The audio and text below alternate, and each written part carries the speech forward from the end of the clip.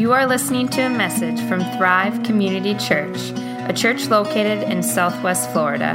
For more info, visit us at thrive-fl.org. Welcome to Thrive. It's good to be here. And we're starting a new sermon series today. As you can see, Jesus, I have my doubts. Often in the Christian church, Sunday morning is kind of an exercise in whipping up believism, as I would say.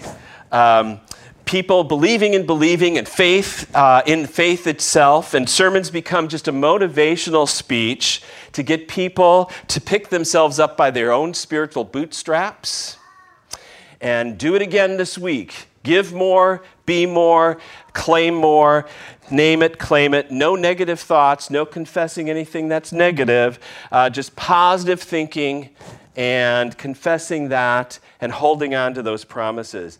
And in large swaths of Christianity, whether you realize it or not, no one can really talk, about their weaknesses or their waverings or any doubts that they have at all about anything. If you admit a negative thought, if you question anything, if you've got a little skepticism, or if you're facing grief or sadness, or you're wondering about stuff, or you're a little depressed, well, all these are a sign of a weak faith, and therefore you are almost shunned. Some of you have probably experienced some of this stuff at times in your life when you've gone through difficult times, and then all of a sudden nobody knows what to say, nobody's really there to support, and they almost don't want to hear from you. It's just kind of like, they're going to bless you from a distance maybe. So in the church, I think there has been a don't ask, don't tell policy. Does that make sense? A don't ask, don't tell policy. Don't ask if somebody's really doing okay. How are you doing today? And what's the response I want to hear from you? Okay. Fine. Or maybe let's put it a little more spiritual. I'm blessed. Which doesn't really say anything, does it? I mean, yeah, of course, I'm always blessed, but how are you doing, right? And don't tell anybody any of your struggles. Don't even think about it. Don't bring it up. And I think, in other words, a lot of churches say, don't be human.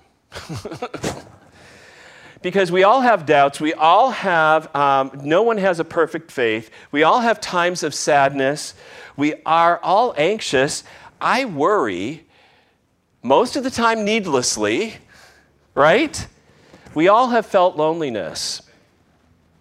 And if you read the Bible honestly, you find it's filled with doubts and temptations and struggles and worry and depression and sadness and grief. And we're going to look at some of those stories in this series. And you'll find people like Moses and Elijah and Hannah and David and Miriam and Zechariah and Thomas and Peter and Paul and Euodia and Syntyche and John Mark. All of them, almost any character in the Bible, you'll find these struggles.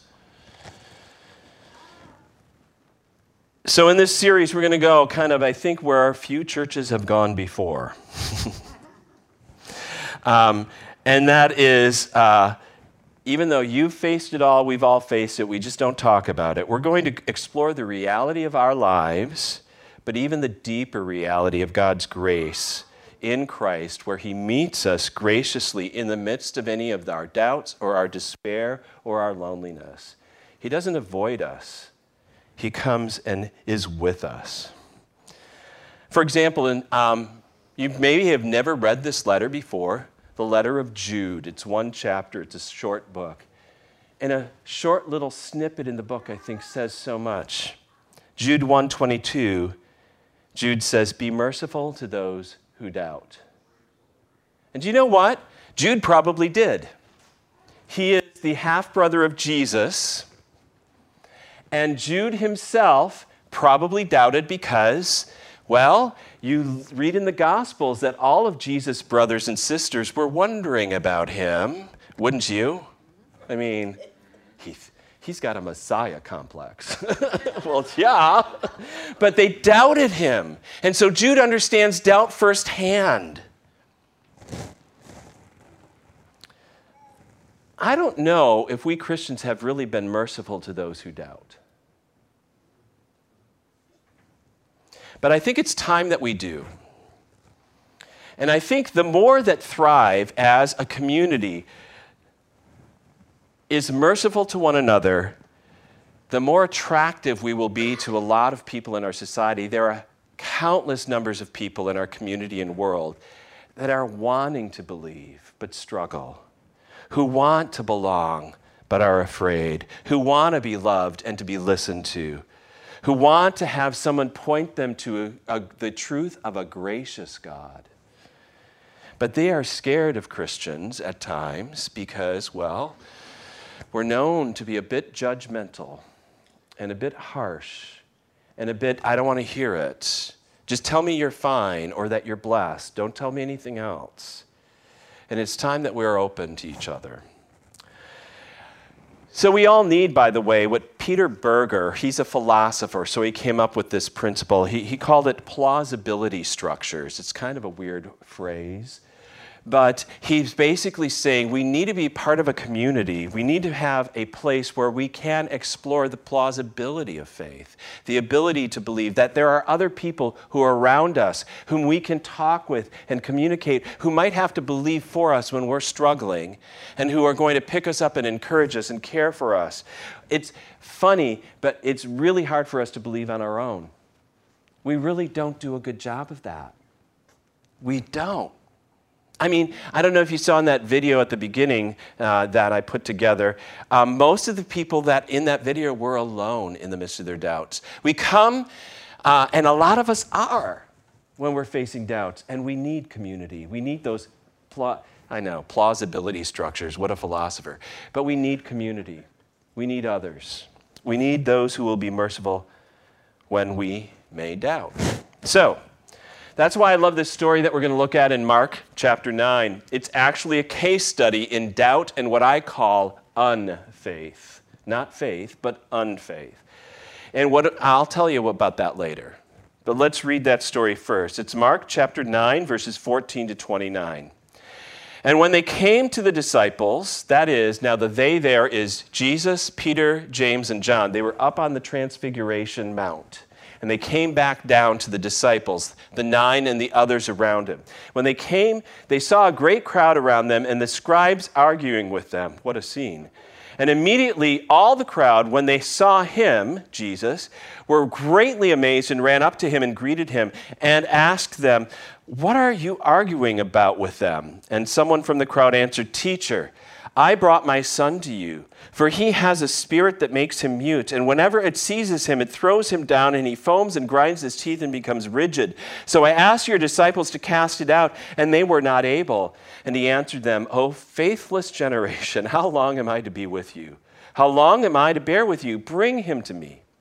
And they brought the boy to him, and when the spirit saw him, immediately it convulsed the boy, and he fell on the ground and rolled about, foaming at the mouth. And Jesus asked the father, "How long has this been happening to him?" And he said, "From childhood.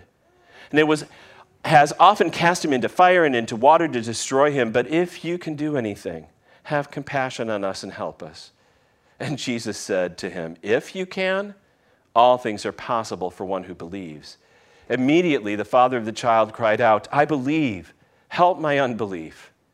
And when Jesus saw that a crowd came running together, he rebuked the unclean spirit, saying to it, "You mute and deaf spirit, I command you, come out of him and never enter him again." And after crying out and convulsing him terribly, it came out, and the boy was like a corpse, so that most of them said, "He is dead." But Jesus took him by the hand and lifted him up, and he arose. And when he had entered the house, his disciples asked him privately, "Why could we not cast it out?" And he said to them, "This kind cannot be driven out by anything but prayer." Great story, great case study in what I said of doubt and unfaith. Okay?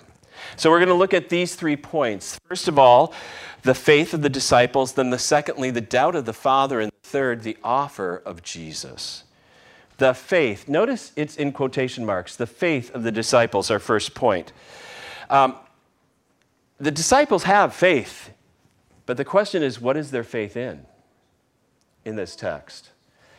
Why are they ineffective at this moment to cast out this demon in this situation? You see, back in the Gospel of Mark, just 3 chapters before, Jesus had given them authority. In Mark 6:7, it says, "And he called the 12 and began to send them out 2 by 2 and gave them authority over the unclean spirits." So they actually had that authority at one point in time, but here, why were they not able to deal with this? And notice how the Father has come to find Jesus. Instead, he finds the 9 disciples gathered together. And what's going on? In Mark 9:14, "And when they came to the disciples, they saw a great crowd around them, and the scribes arguing with them." So these 9 disciples are arguing with scribes and Pharisees. Probably you can only imagine what that argument's about. No, we're right, you're wrong. No, we're right, you're wrong. Back and forth, back and forth. And Jesus assesses the whole situation of this chaotic scene that he enters into after the Mount of Transfiguration. And he says this, "O faithless generation, how long am I to be with you? How long am I to bear with you? Bring him to me." Do you know who he's saying that about? Not the father of the son, not the son himself, not the scribes necessarily, his own disciples. They were the faithless ones. They had a faith, but it was really an unfaith. They had faith in their own faith, in themselves, in their own ability. They had cast out demons before. They had seen God's power. They assumed they could just do it whenever they felt like it. They were in control of it. And that is actually unfaith. William Lane, in his book, in his gospel commentary in the Gospel of Mark, says this: "The disciples had been tempted to believe that the gift they had received from Jesus in chapter 6-7 was in their control and could be exercised at their disposal. This was a subtle form of unbelief, for it encouraged them to trust in themselves rather than in God." I'm hoping this sinks in, because let me tell you, you will hear, I think, many preachers and many versions of Christianity in the United States right now that fit in with what the disciples were doing. Okay? I've heard many preachers, and yes, I have preached too many times myself, but I've heard many preachers that preach on faith. You have to have faith. You better believe. Faith is what you need. Don't doubt. Don't ever let any negative confession come out of your mouth, because your words make it real. Pray believing you have been healed and you will be healed. If you don't feel it or sense it at the moment, doesn't matter. Pray it, prayerize it, actualize it, visualize it, picturize it, and it will be so. One of these kind of prosperity preachers that has become extremely popular in the United States, the father of it all, even had this quote. He said this many times: "The law of faith acts as a universal causal agent, a power that actualized events and objects in the real world." In other words, it's your faith that makes everything happen.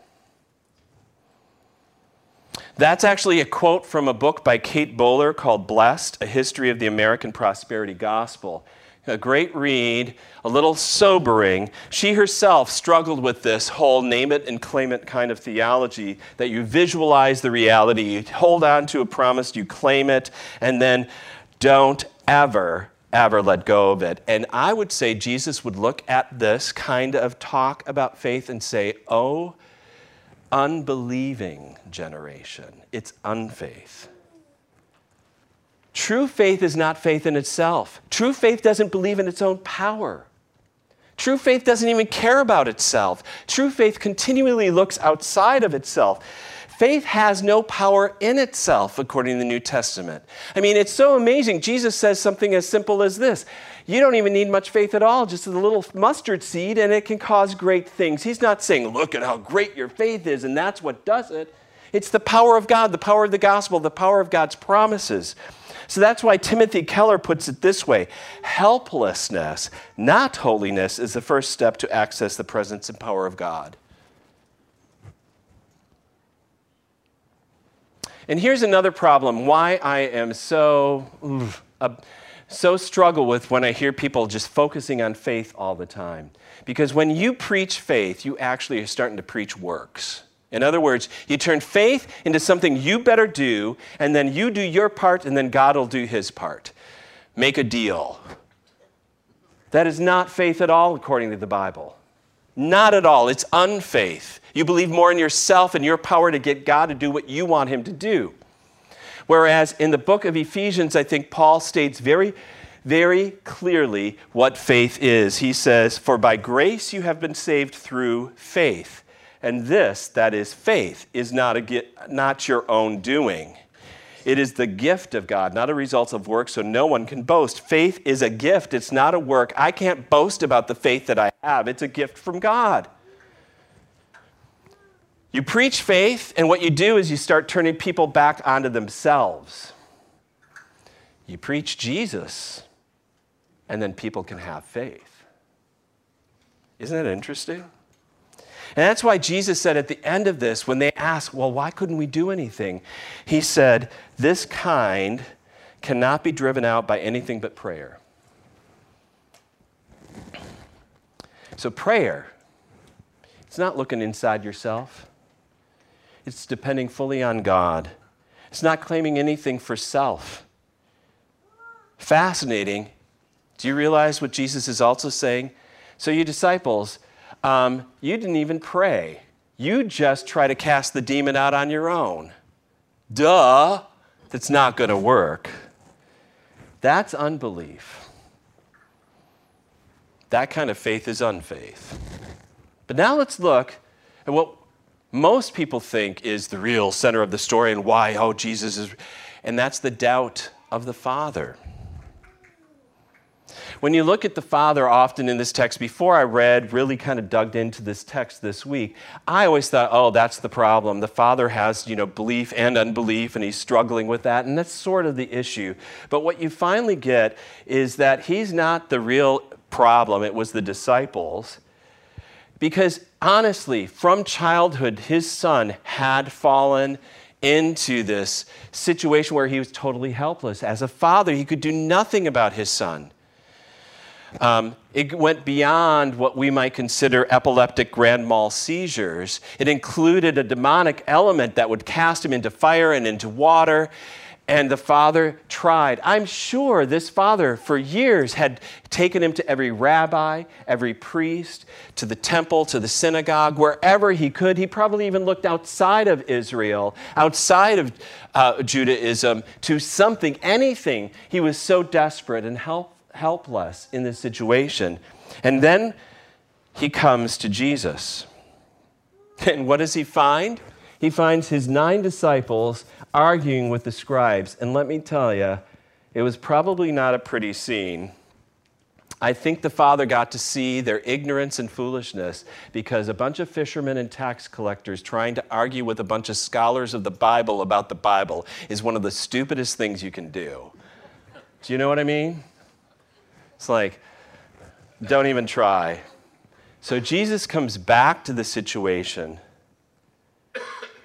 And so the Father is like, well, if your disciples couldn't do anything, I'm not sure if you can. If you can do anything, have compassion on us and help us. It is easy for us all.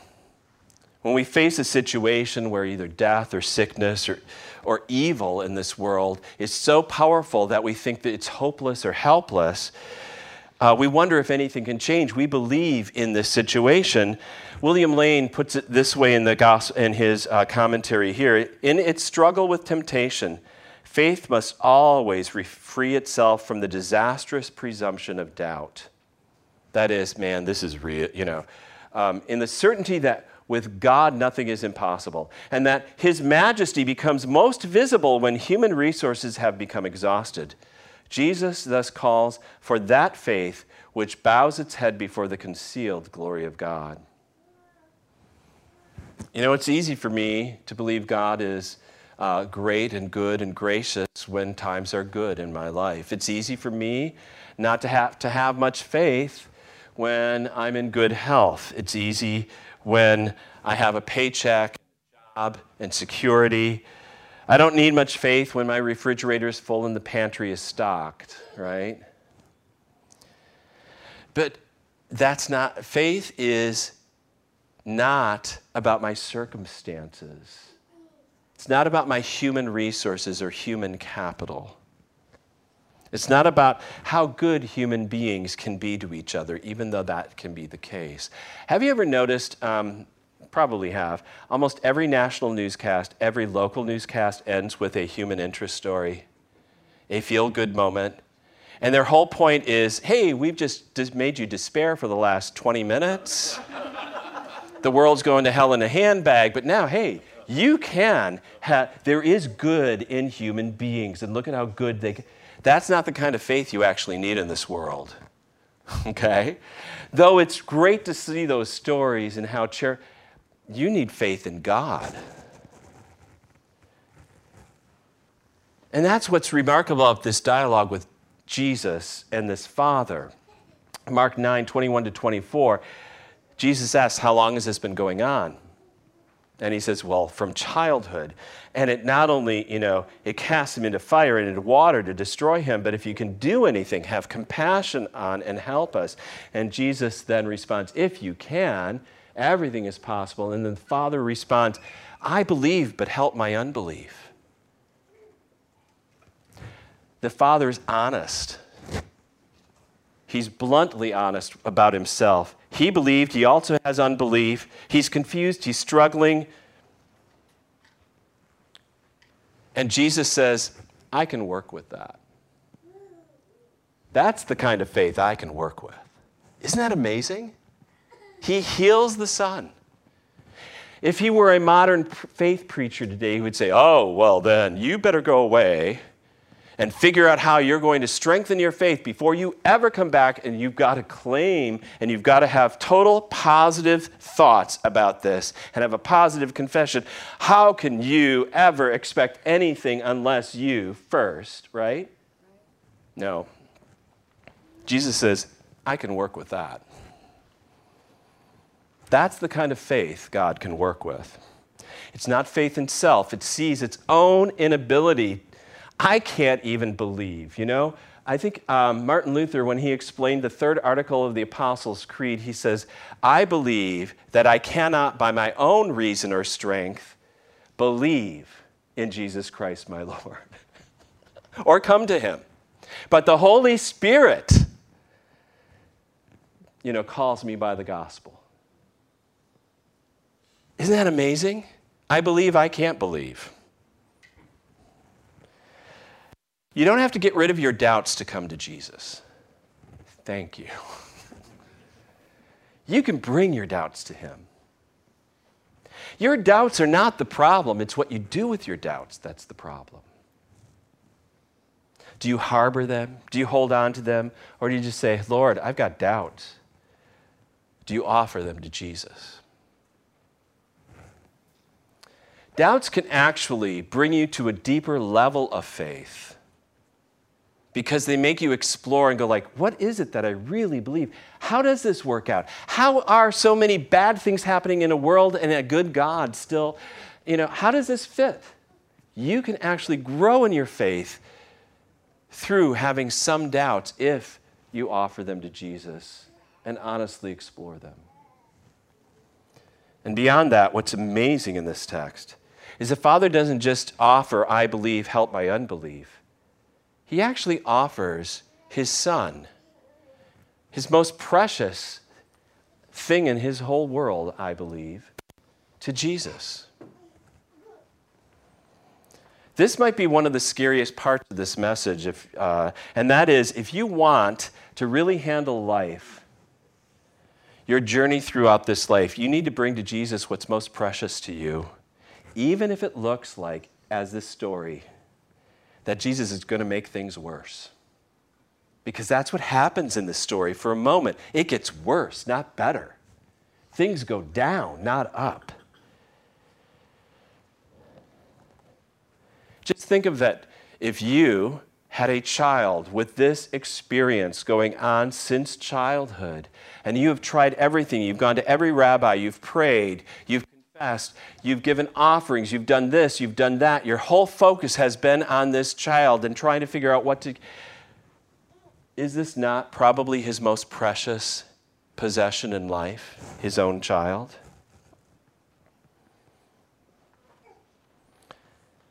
And what happens in this text is that when Jesus encounters this child, the convulsions are even worse than ever, more violent than ever. Jesus calls out, the demon comes out of him, but he looks like he's dead as a corpse. It's worse for a moment. Jesus, in a sense, and Mark is very deliberate about this, that this is a death-resurrection event. He deliberately uses this language to describe it because that's what Jesus does. He puts to death some of the most precious things in your life and raises them up even better than before. Now you might be going like, oh my goodness, now I don't know how I could have that kind of faith that this father did. I'm riddled with doubts and inner conflict. Last thing I want to do is be out of control of a situation. If I want to bring to Jesus something, I want to hold on to it and just say, you bless it and give it back to me the way just a little better. I'm not letting go. I'm not letting go. How in the world are you going to ever be able to do this? And that's our third point. The offer of Jesus. Talk about death and resurrection language, right? When you see how God offers Jesus, how God gives his most precious gift to this world, when you see that God is the one who puts his own son to death, when you see Jesus totally out of control being nailed to his own cross, when you see him willingly go to a place that he has never known, where he is separated from his Father's love, he experienced agony and abandonment himself, when he becomes sin, as Paul says in 2 Corinthians 5, when he knew not even a sin at all, when you see God opening himself up this way, that he gives his faithful son to a faithless generation, when you realize how vulnerable and sacrificial your God is for you, when he looks at you and considers you his most precious treasure to give up everything for you, that's when you can start to offer him whatever is precious in your life. When God becomes the most precious thing because of how he calls us and treats us, that's when Abraham is able to offer up Isaac. That is when Mary gives up her own reputation and her own plans for a wonderful future and says, I am your handmaid, be it done to me according to your word. That is when Peter gives up his own freedom and walks the way of the cross. That is when Paul gives up his entire law-abiding reputation and says it's all trash, because of the beauty of knowing who this is, Jesus, the most precious gift of all. He was put to death for me and raised to life for me. Jesus, I have my doubts. And Jesus would say, but I still have you. I'm going to hold on to you through those doubts. You're mine. You're my precious possession. Let's pray. Lord God, thank you this day. We are amazed. We are amazed that you showed such compassion to this father and this son. We relate so much more to the 9 disciples who argue and bicker and get so full of themselves. Forgive us, O Lord, when we think faith is all about us, when it's really just looking to you for all good things. Lord, you know our doubts, you know our insecurities, you know our weaknesses, and you still call us your very own. We thank you for that we are saved by grace Lord Jesus, we pray today that you would be so central to whatever Thrive does and whatever our lives are about, that our focus would be on you and not ourselves. And Lord, we offer to you now some people in our church and in our concern and community that need your love and care. We thank you for Mikey's progress in her recovery from knee replacement. We pray that you'd strengthen her this day. We lift up to you Jim as he continues his recovery from COVID and other ailments. We ask, O Lord, that you'd be with Wayne as he is going. He has traveled now back to Wisconsin for a biopsy, and to be with Sue as she, as his wife, and having a nursing background, Lord, understands the medical issues. We just pray your healing and that you are glorified. You strengthen their faith in a very difficult time, that the doubts, they can offer them to you. Their worries, they can place them at your feet, and that you will meet them right there. Lord God, we also lift up to you Tom this day, that you would protect him before and after and during the procedures this week, and bless those, Lord, according to your will. And for us here, Lord, in just our dailiness, in our daily life, you know our anxieties and our fears and our doubts. We're going to offer those to you as well as just our whole lives, because you, Lord Jesus, have given everything. And Father, you have given up your own Son to us, the most precious thing ever, just to have us. We're amazed, Lord God. And Father, as we prepare to receive the gift of your Son again in the Lord's Supper, as we are reminded of his agony and death and resurrection, Lord, we pray that you soften our hearts towards you in so many ways and transform our lives so that we live more in trusting you, Lord Jesus, and loving others as you see fit. We pray, too, as we receive our offerings in just a moment, that you would bless that.